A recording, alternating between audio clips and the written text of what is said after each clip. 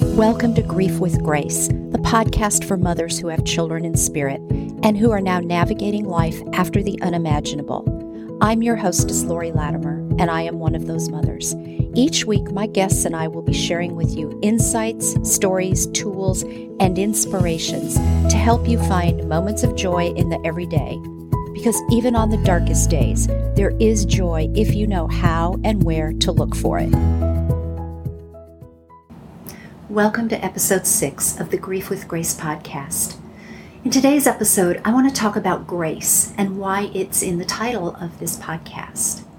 If you listened to the introductory episode, you'll remember that I had been on a spiritual path and I'd been studying the afterlife for several years before my son Greg crossed the veil. And through the grief brain and the fog in the days and weeks right after he passed, I had some moments of clarity and connection. And I intuitively started a journal, and I was pouring my heart and my thoughts, my emotions and my grief, really my soul, out onto those pages. And somewhere in the first month, in fact, I looked back before I started recording this episode, it was on February 3rd of 2019, so less than a month after he passed. I was writing down different word combinations. Now, I don't remember if I was thinking of book titles or what they were. I know they weren't podcast titles, though, because that's something that had never been on my radar. But a couple of the things that I wrote down that day, a couple of the phrases I wrote down were healing grief with grace, and another one was finding grace through grief. Now, neither of those felt right to me, which is why I kept playing with them. They were too clunky or cumbersome. They just didn't flow right to me. I guess that's a good way to describe it. They were too something, but I just knew that they weren't it, whatever it was supposed to be. And I don't remember when grief with grace came through as being it. Again, I really didn't know what it was or would be, but I knew that that was it. So why grace? As I also talked about in that introductory episode, I'm not religious in the normal context. But I do know that grace is talked about throughout the Bible. That isn't what I'm referring to when I use the word grace. Now, I went online and I found some definitions of grace, and a couple of them are things like simple elegance or refinement of movement. Another one is courteous goodwill. Another one was a virtue of excellence of divine origin. And another one said, unmerited divine assistance given to humans for their regeneration or sanctification. And I did like the word regeneration in there because that is appropriate for us as we move along this path that we're on with grief. But for me, grace is about kindness. It's about compassion. It's about being gentle and patient. And it's about forgiveness. It's about all those things toward others, and most importantly, toward ourselves. It's also about the love of God or the divine for every single one of us. Would bring our child back. We would do it in a heartbeat. As I talked about in episode 3 about soul contracts, I believe that our souls entered into contracts or agreements before we incarnated into this life. Why we agreed to this is beyond my human capacity to ever begin to comprehend. But I do trust that my soul knew exactly what it was signing up for and why. As a human and as a mom, I'll never know. But I do trust that my soul knows. And this is where grace comes in. It's when we are so far down in the darkest places that we give ourselves grace. We nourish ourselves. We engage in self-care. We give ourselves space to grieve and to rise. We show kindness to ourselves, loving kindness, patience, self-compassion, forgiveness, self-love. I know many of you want to develop a connection with your child or other loved ones even in spirit. Grace is one of the pathways to that. But when you aren't kind to yourself, when you're engaging in destructive behaviors or critical self-talk, when you aren't taking exquisite care of yourself, it affects your ability to connect with your child in spirit. Back in episode 2, Christine Salter gave us some ways to connect, and she also has that amazing video series that can help you learn to connect. Watch those. Use the tools she shares, the things I'm sharing and will continue to share in future episodes of this podcast. But here's the thing. We can have all the tools and tips and tricks in the world, but they are not going to work unless we feel we're worthy, unless we believe we deserve it. To feel worthy, to feel we deserve it, we have to show ourselves grace. Grace on the softer days, grace on the darker days, grace when we smile, grace when we stumble, when we fall, and grace when we rise.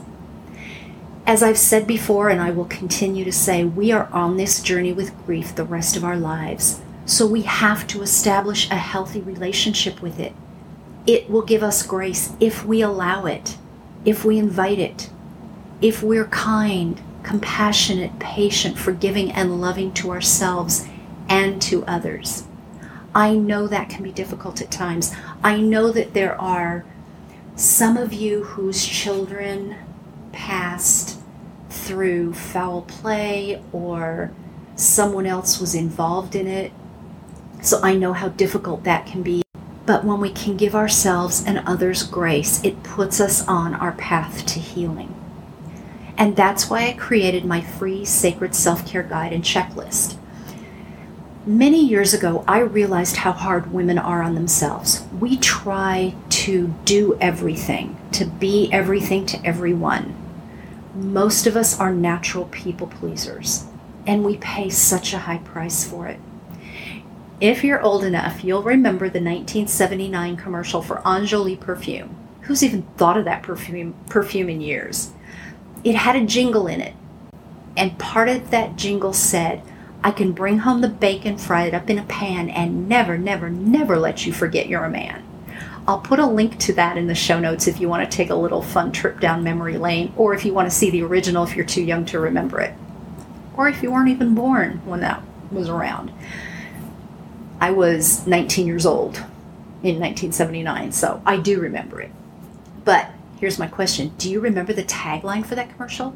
Almost everyone remembers that part of the jingle, but not the tagline, which was, "Enjoli is the 8-hour perfume for your 24-hour woman." Seriously? A 24-hour woman?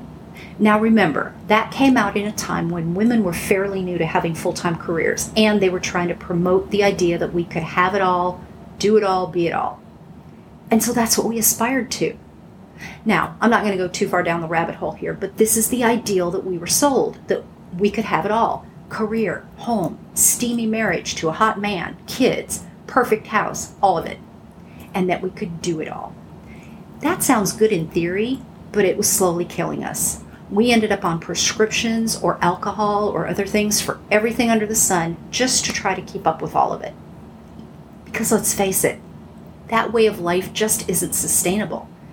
And so self-care became rare, if not completely non-existent for most women, until they were forced to re-examine their lives.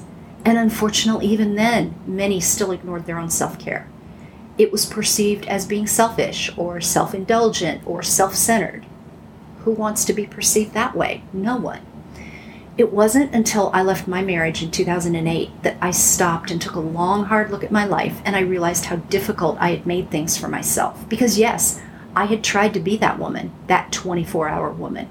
It isn't realistic, and it certainly isn't healthy or sustainable. From talking to friends and clients throughout the years, I know this is true for most women, even if they're happily married, if they love their career, and especially if they have young children. Establishing a self-care routine over the course of a year or so helped me get off that hamster wheel.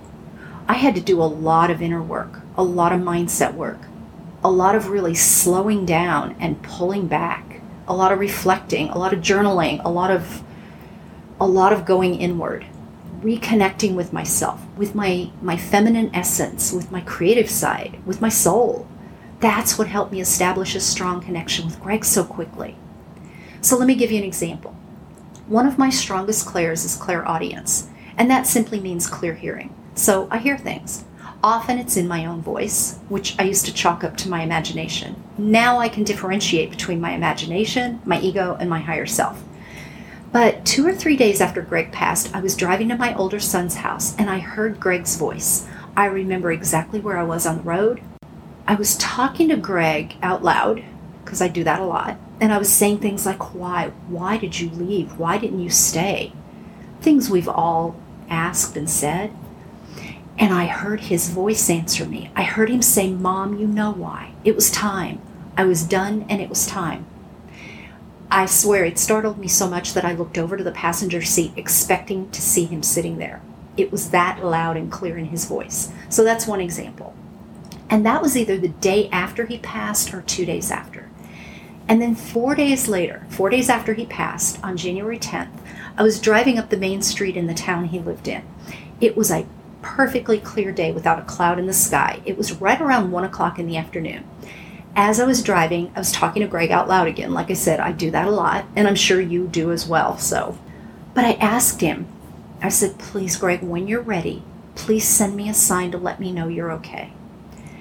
And a few minutes later, as I was still driving up that same big street in the middle of the afternoon, so most people were at work, there weren't a whole lot of cars on the road, I looked up to the sky out my front windshield, and I noticed one small cloud, and that cloud was in the shape of a heart. I thought I was seeing things. I thought it was my imagination.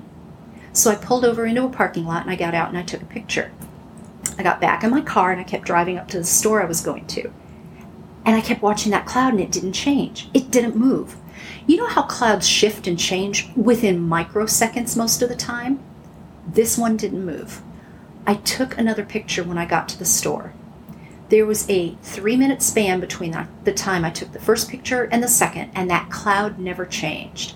I know that the time span because of the timestamp on my phone.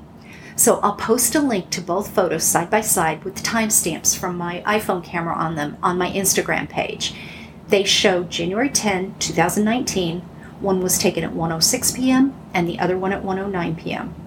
And again, there's a link to that in the show notes. And you can see in both pictures, it's the only cloud in this beautiful blue sky.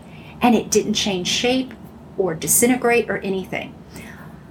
When I got to the store and was standing outside in the parking lot, I turned all the way around 360 degrees to see if there were any other clouds anywhere. And that was literally the only cloud in the entire sky. So I went into this store. It was a metaphysical store. And I went in to get some CBD oil to try to maybe help me sleep. And I spent some time looking around the store because it's a store I'd never been in. I looked at crystals and some other things, and I talked to the store owner, who was a very nice elderly man. And so I was probably in there 20 minutes or so. When I got back outside, that cloud was gone, and there were no other clouds in the sky. I never expected to receive such an amazing sign so quickly. I mean, literally, this cloud appeared within 5 to 10 minutes of me asking him to send me a sign when he could. I thought it would be days or weeks, not minutes after I asked. And I'll talk more about signs in future episodes, but I share that story here to demonstrate how quickly I asked for and received a sign, because I had already put these things into practice. And so I was open and very connected. And that's what I want for you. And speaking of crystals, I'll also be talking about those in an upcoming episode. But for today, I do want to share with you that one of the best crystals you can use for self-love and gentleness and patience, forgiveness and kindness is rose quartz. Hold it when you meditate. Hold it when you're in deep grief and crying. Sleep with one under your pillow. Put one inside your bra so it's close to your heart all day. It will bring you such healing to your tender heart. And I'll post a link to my free Sacred Self-Care Guide below in the show notes in case you haven't received your copy of it yet. The things in that guide will get you started on your journey toward grace and toward establishing a strong connection with your child. If you already do some of those things that I suggest in that guide, try adding another one for a week and then another. Or expand what you already do, some of the practices that you already do. You are worth it. You deserve it. I promise you your child is ready and waiting to connect with you. Give yourself that gift of connection through self-care and through grace. Grace really is one of the strongest pathways to connecting with your child. All right, so I think that does it for this episode. Until next time, I'm sending you love, light, and so much grace. Thank you for joining me for this episode of the Grief with Grace podcast. Be sure to join our Facebook community and follow me on Instagram at Lori_Latimer. Don't forget to subscribe on Apple Podcasts, Spotify, Google Podcasts, or wherever you listen to podcasts so that you receive a reminder when new episodes are uploaded. And please leave a rating and review so I can continue to bring you fresh new content each week. If you find this podcast valuable, and I hope you do, please be sure to share it with a mom who could use a little extra support. Until next week, I invite you to find a moment of joy today and every day.